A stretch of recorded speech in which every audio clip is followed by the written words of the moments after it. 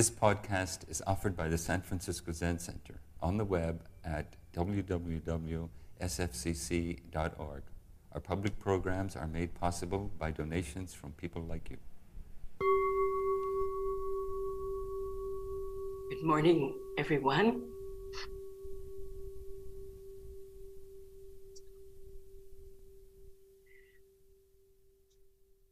I feel very blessed to be able to give a Dharma talk today.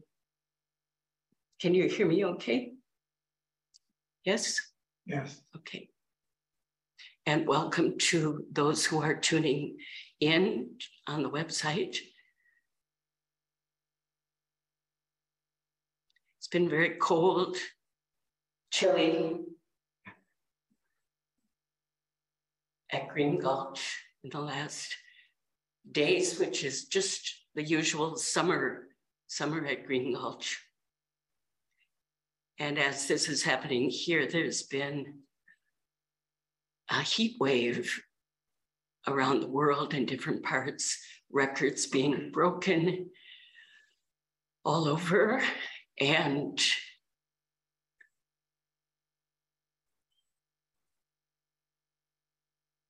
what does that mean?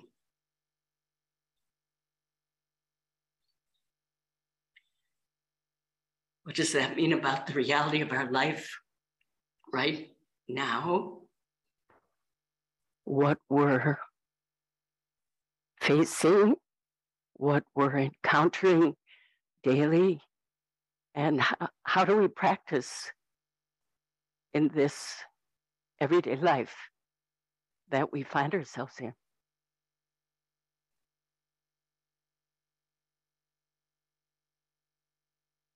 So today I want to bring up a Zen story, and this is it's a beloved story, one I think I've spoken about at some point. I know Tenshin Roshi has spoken about it. Abbas Fu in 2020 gave a talk about it, and many other teachers. And this koan is in the Book of Serenity, which is a collection of Zen koans or Zen stories that are have some overlap with other collections, but many of these stories are just in this collection and are part of kind of a Soto, our school, our lineage through Suzuki Roshi and Dogen Zenji, and have a particular family feeling, you might say. So this particular Zen koan is called, usually we call it, What is the Price of Rice in Lu Ling? But the name of it is Qing Yuan and the Price of Rice. Qing Yuan is one of our ancestors in our lineage, and he was Chinese and one of the 5 main disciples of the 6th ancestor, and his student was Sekito Kisen Daiyosho. So both of these in Japanese, Seigen Gyoshi Daiyosho is Shingyuran. Shinsu is Seigen Gyoshi, and his student is Shirto in Chinese, and Sekito Kisen. Sekito Kisen wrote Harmony of Difference and Equality that we chant every day. So these are part of our ancestors' family way, family feeling. So Shingyuran or Seigen Gyoshi lived in the 600s, and he practiced with the 6th ancestor, and out of, flowing from him came one of the 5 schools of Zen, and through Sekito Kisen. So this koan, I've related to it in a particular way for years. And just recently meaning Friday, at the senior seminar that Tenshin Roshi has with a number of his senior students, there was a new, in a particular text, there was some new information about this koan and how to practice with it and how to understand what is being tried to convey through this story and to help us. So I wanted to turn that with you, and I've been looking at this additional understanding to this koan that's been very helpful for me. I just want to mention as a kind of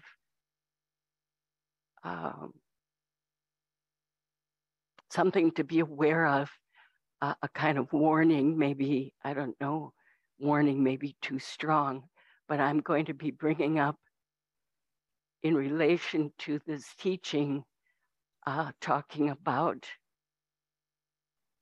part of the history, painful history of this world, enslavement of beings. And I just wanted you to know that with great respect and humbleness.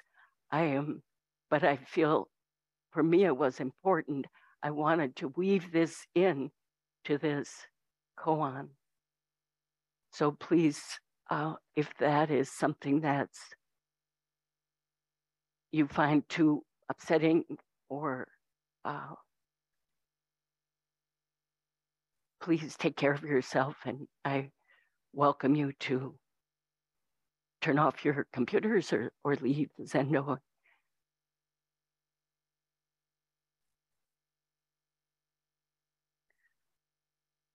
So just a little bit more about Qing Yuan. He lived in a place that was very near a town called Luling. And Luling was very famous for its rice. And he lived on the Qingyuan mountain, was his kind of name is after the mountain, Qingyuan Xinzi. And his temple was called Quiet Abode Temple. And his name means the Seigen Gyoshi or Qingyuan Xinzi means green source, walking or practice intention. That's an English translation. Green source, practice intention, or walking intention. So this is the koan. And I think I'll read the koan or recite the koan, because it's very short, the story, and then go back to the introductory words.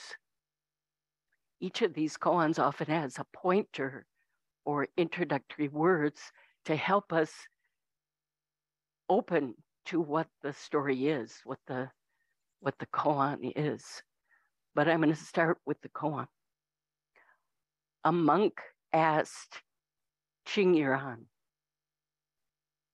what is the great meaning of Buddha Dharma? Qingyuan said, what is the price of rice in Luling?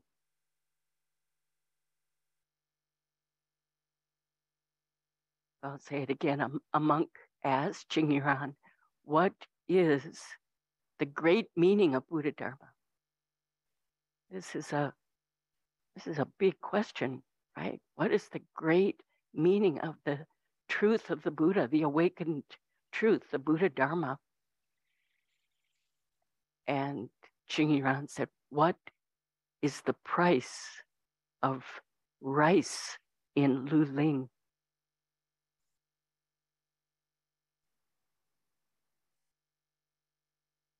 So before I enter the koan with you, I wanted to read the introductory note, which is this new way of understanding, helped me with this new understanding.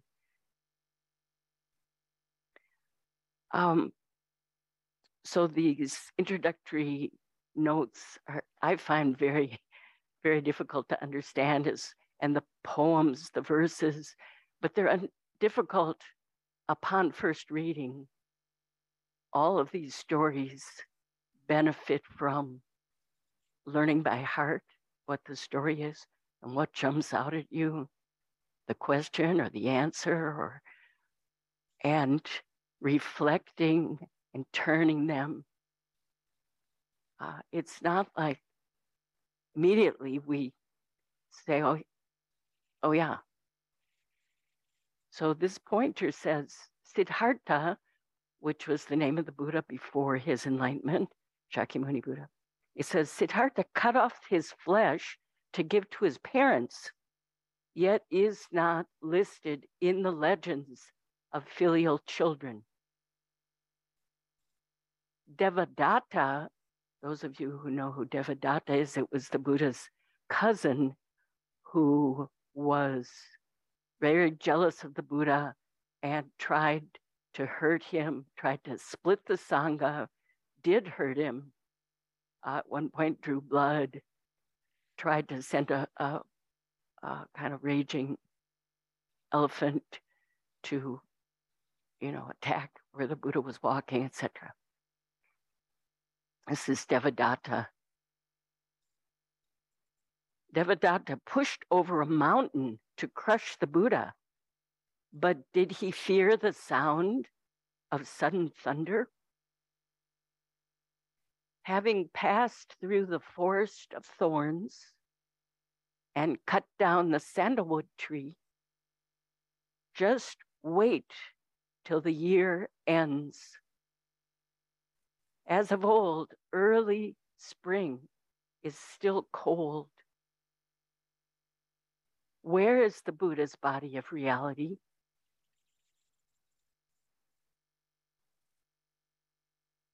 I think in the past, I have kind of skipped over the pointer, like, I don't know what he's talking about or what Oan-san is trying to say. I'm going to just look at the koan. Maybe I can, but this time, partially because in this seminar on Friday, this pointer, this intro was in the text we're studying, a light was shown on it, which had to do with that this paragraph that I just read to you and the koan itself, because the two are completely interrelated, has to do with, or part of what it has to do with, is confession and repentance. Now, confession and repentance, often right away saying those words, one might have a reaction like that it has to do with punishment and shaming and embarrassment and all sorts of things. But confession and repentance is an integral part, is part of our practice life, and I think this koan will, and what I hope to do today is see how confession and repentance is our practice life. So when I'm talking about confession and repentance, I'm not talking about punishment. I'm talking about what arises in our body-mind when we realize that we're not in alignment with the reality of our life. And confessing, and now, as those of you who live in residence we have this practice daily of confessing and repenting our ancient, twisted karma, our voluntary actions, and karma, both good and bad, are turning on a sense of self, a self-centeredness, whether it's good karma or bad karma. If it's, we acknowledge and avow, admit that we're human beings with actions that are flowing from greed, hate, and delusion. And it comes in three kinds: body, speech, and mind. So just going back to this pointer, this intro, it starts out with this Shakyamuni Buddha, probably in a past life, because we don't have the story of him doing this to himself, but there's many stories of bodhisattvas who give even their bodies if needed. So it says, Siddhartha cut off his flesh to give to his parents, yet he's not listed in the legends of filial children. So he did this is, I'm understanding this as an apparent good deed, maybe to, I don't know the reasons, but there's in the Jataka tales, there's reasons that are about generosity and selflessness for these very, very thoroughly developed bodhisattvas who are able to do such things. That's not for baby bodhisattvas. Let me say that. So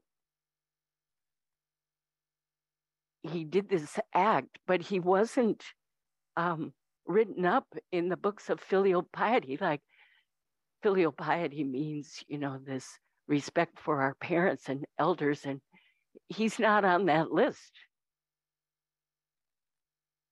The consequences of his actions have not been noted, and like, oh, he was a good boy.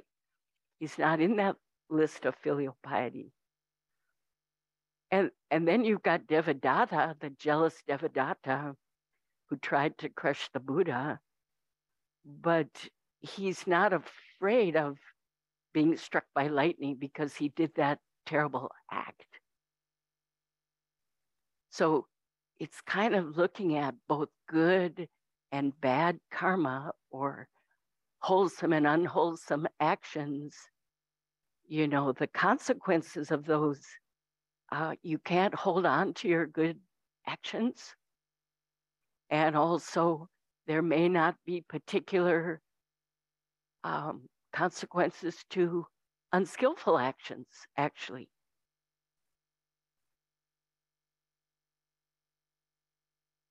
So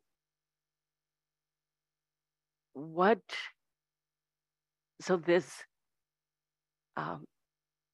confessing and repenting that we have both skillful and unskillful actions, even when we're trying to do skillful things, things may happen that we didn't want to happen. People were hurt. People misunderstood. We can't see all the full range of the reality of our life. We live in, as Dogen says in Genjo Koan, in a circle of water. We see only as far as our eye of practice can see. And the same is true of everyone. The next part of this pointer was, having walked through the sharp bramble thickets, this is the forest of thorns, and then a forest of fragrant flowers, the sandalwood, you still have to wait to the end of the year. And the commentary on that was, your awakening will come one way or the other. You still have to wait. There isn't like a consequence. If I do good, then. If I do unwholesomeness, then it won't. It's deeper and wider and less able to be conceived of, even our reality.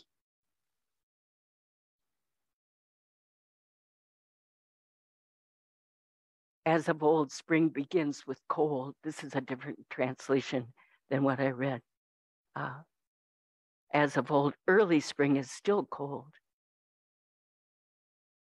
Where is the Buddha's body of reality?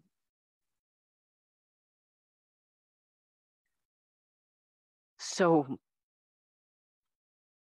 the koan, back to the koan itself, what is the meaning of the Buddha Dharma? What is the price of rice in Luling? Now, as I said, Luling, the rice in Luling was it was known for its delicious rice. And the Dharma teacher, Dario Girolami, who lives in Italy, in Rome, when teaching this koan, says, what is the price of pizza in Rome? So what is the price of rice in Luling or pizza in Rome? Well, if you've ever been to Rome, it depends, you know.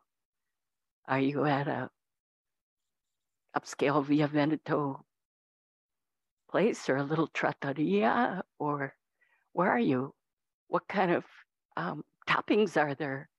You know, so the price of rice in Luling depends on how was the crop that year. Was there a drought?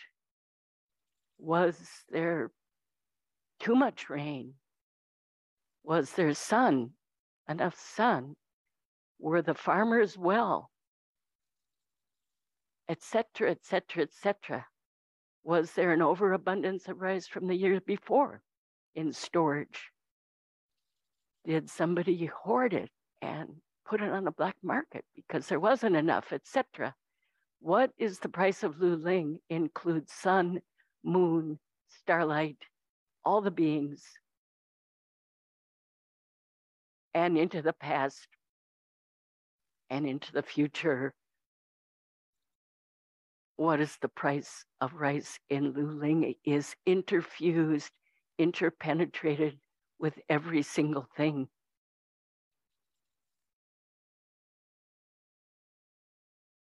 Now, I wanted to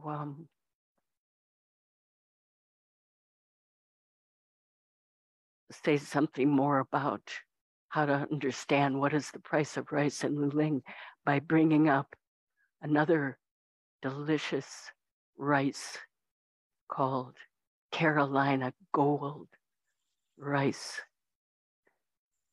And this is something I never knew about until this year when I watched on Netflix the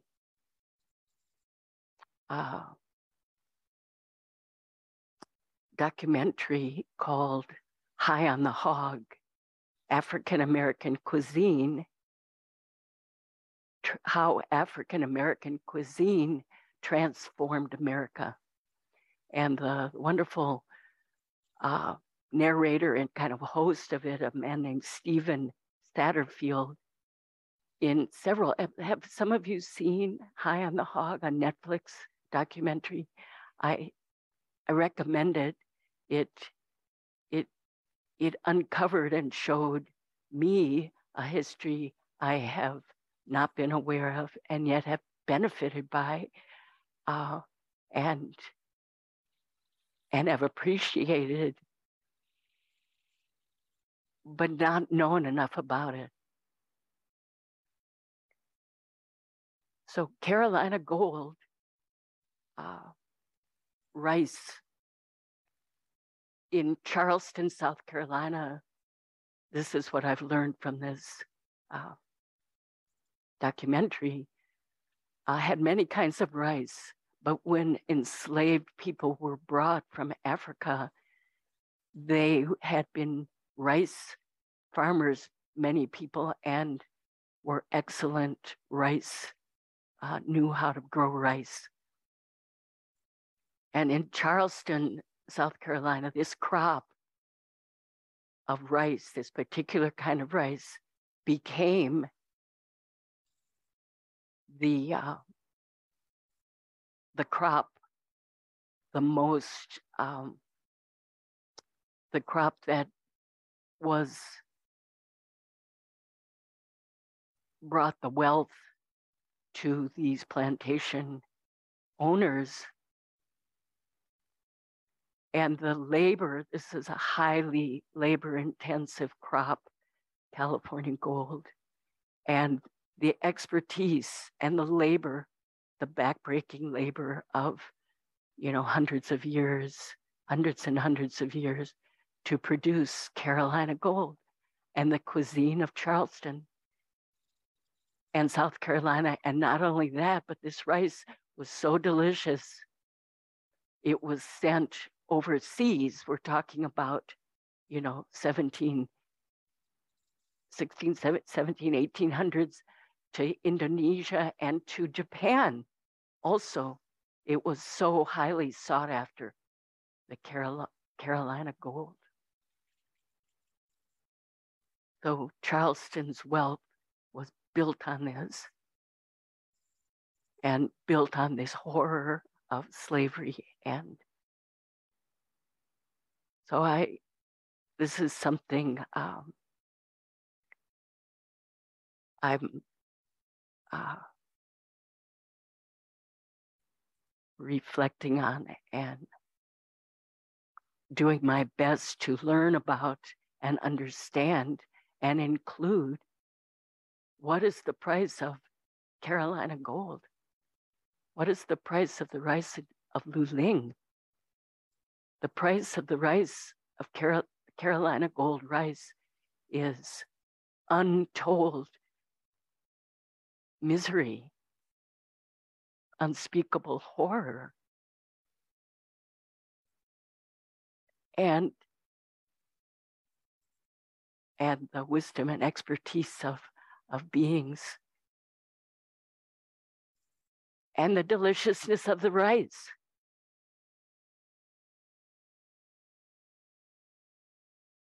So after the Civil War, after the ending of slavery, the production of this rice that created the wealth diminished, by 80% or so. And it basically, there was the labor that it took to create this Carolina gold was no longer there. So going from 100 million pounds of rice a year down to, I don't know what,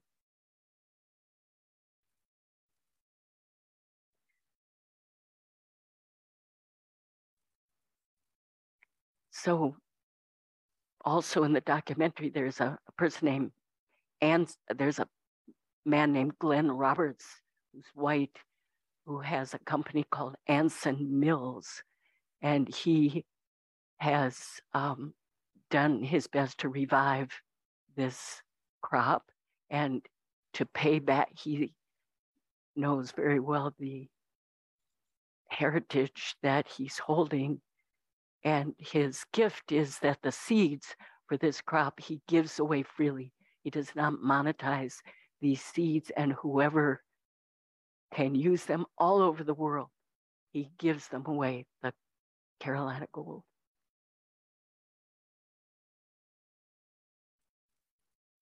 So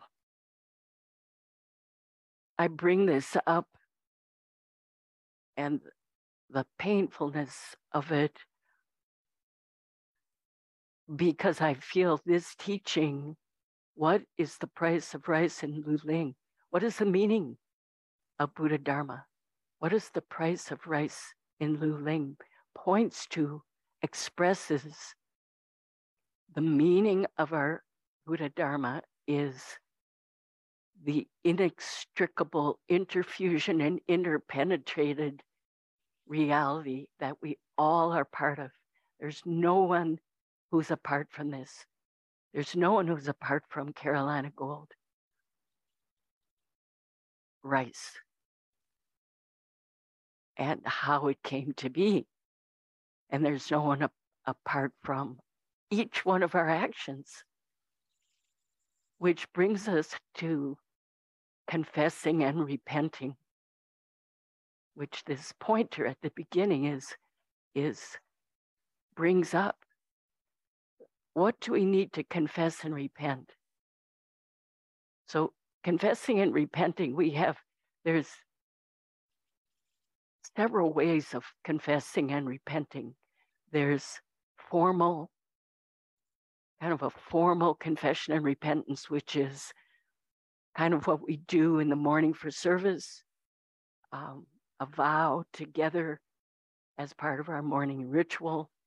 There's also speaking to a teacher or a friend about actions of body, speech, and mind that you're concerned about or feel out of alignment with, or that you're troubled by, you have remorse. So there's talking with someone about that. That's another kind of confession and repentance. There's also, so these are in the formal ways. There's also confessing to the Buddha, to a bodhisattva, different ways that you formally say about my actions, and avow that, admit that. And one is often in a kind of natural way drawn to do that because it weighs heavy on our hearts. So this is called ji sangye. Ji is the conventional, the relative, the everyday, the conventional world that we live in. There are ways to confess and repent that arise for us.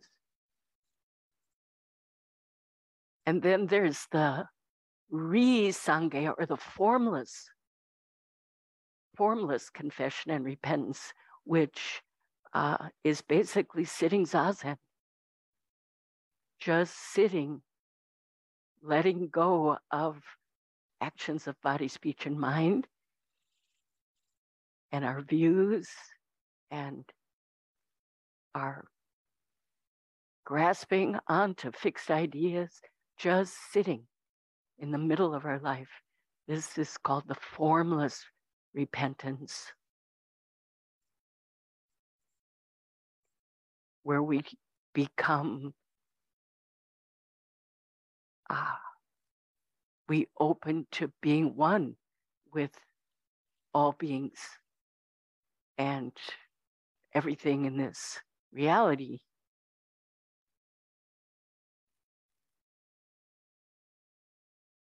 There's a third kind of confession and repentance called jiso sangye, which is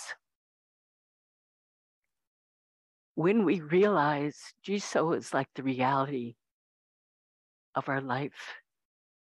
And when we realize that we don't see the true reality of our lives, this interconnected, interfused way that we exist actually and act in ways that are based on I, me, and mine, as if unconnected. This, the confession and repentance that comes up is because we realize we don't see the full reality of our life.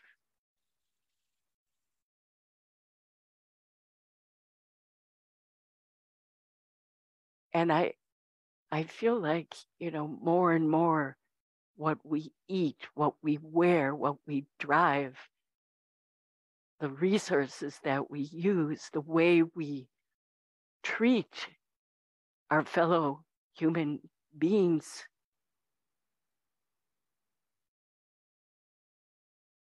is often not based on that we are completely interconnected.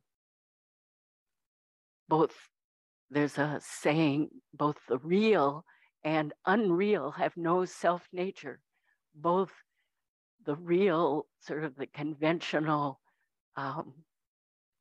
manifestations of our life, and the unreal, the delusions of our life, both have no separate existence, no self, permanent self, both the real and the unreal. We live in delusion, and knowing that our delusions, delusion within delusion for our life, because we can't see more than we can see with our eye of practice. Realizing that we are in the midst of delusion, confession and repentance arises.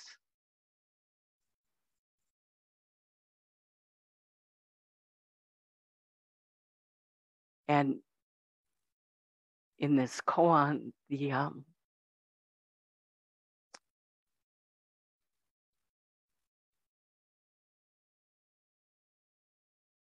verse talks about the way of great peace has no signs. I have the verse here. This verse is by Tiantong Hongzhi, who wrote all the different verses for the different koans in Book of Serenity. The accomplishing work of great peace has no sign. We can't grasp it like I'm doing the work of great peace. That already is delusion. We do our best. Is it the work of great peace? We shall see. The family way of the peasants is most pristine, only concerned with village songs and festival drinking. How would they know of the virtues of Shun or the benevolence of Yao? Just a note on that, Shun and Yao. These poems and, comments in these koan collections also include and harken back to the literary treasure of China and folk tales and poetry. And it's a very layered literature, really, these koan collections. So, references are made to stories that had been to the audience who was reading them at the time or when they were written, were very familiar, just like in the United States, we can say something about the Wizard of Oz or something, and pretty much everybody gets the reference, this is I don't think we're in Kansas, Toto, or whatever. We get it. It's a kind of shared cultural thing. So Yao and Shun were these legendary emperors of China. And when I say legendary, I'm talking about BC. And they were virtuous and benevolent and really took care of the country to the best of their ability, chose the best person for the job rather than their own son. So this poem brings this up. These the peasants are only concerned with village songs and festival drinking.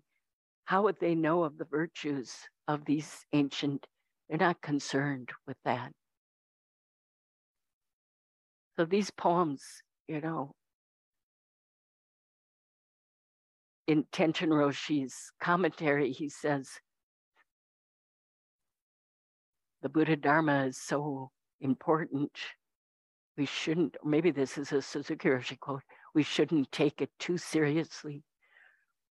So this songs and dancing coming together for for camaraderie and practicing and appreciating and enjoying one another. This isn't to throw that away and have a kind of grim, working to, I don't know what, understand this. Our life can be the warm-hearted and kind, walking together with one another in this life, with walking on the ground in a grounded way, meaning humble,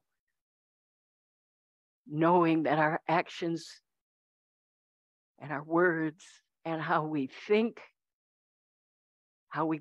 that was created by all of our experiences and karmic formations, how we were educated, what we heard and saw at home, in the media, at school, on the street.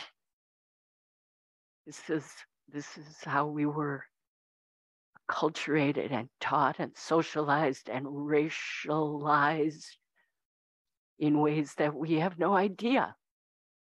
This is why we need to confess and repent. This is why I feel I need to confess and repent, because my actions are flowing from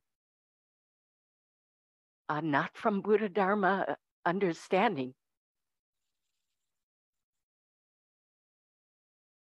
Even with my effort. So with great humility and humbleness, not shamed, not shaming or punishing, but there are consequences that I take seriously.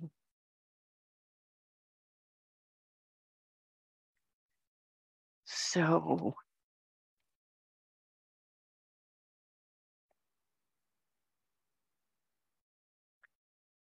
what is the great meaning of the Buddha Dharma?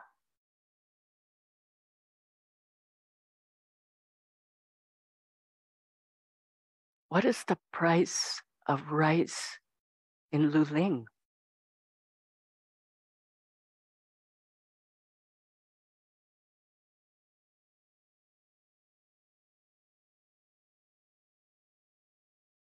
Knowing that everything partakes of the Buddha body. The myriad things partake of the Buddha body. Every single thing. And upon seeing it,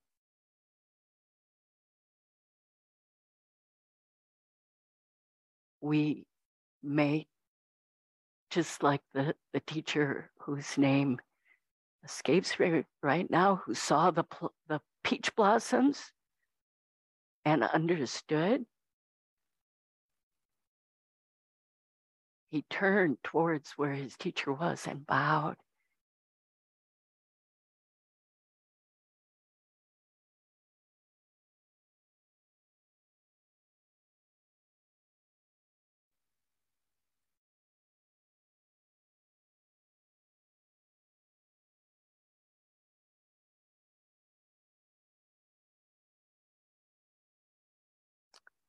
Thank you very much.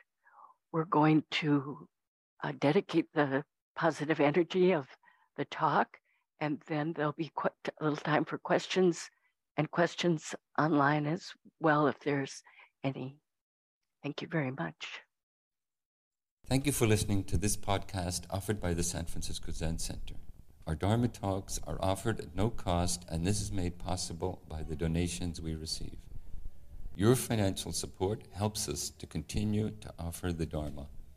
For more information, visit sfzc.org and click Giving. May we fully enjoy the Dharma.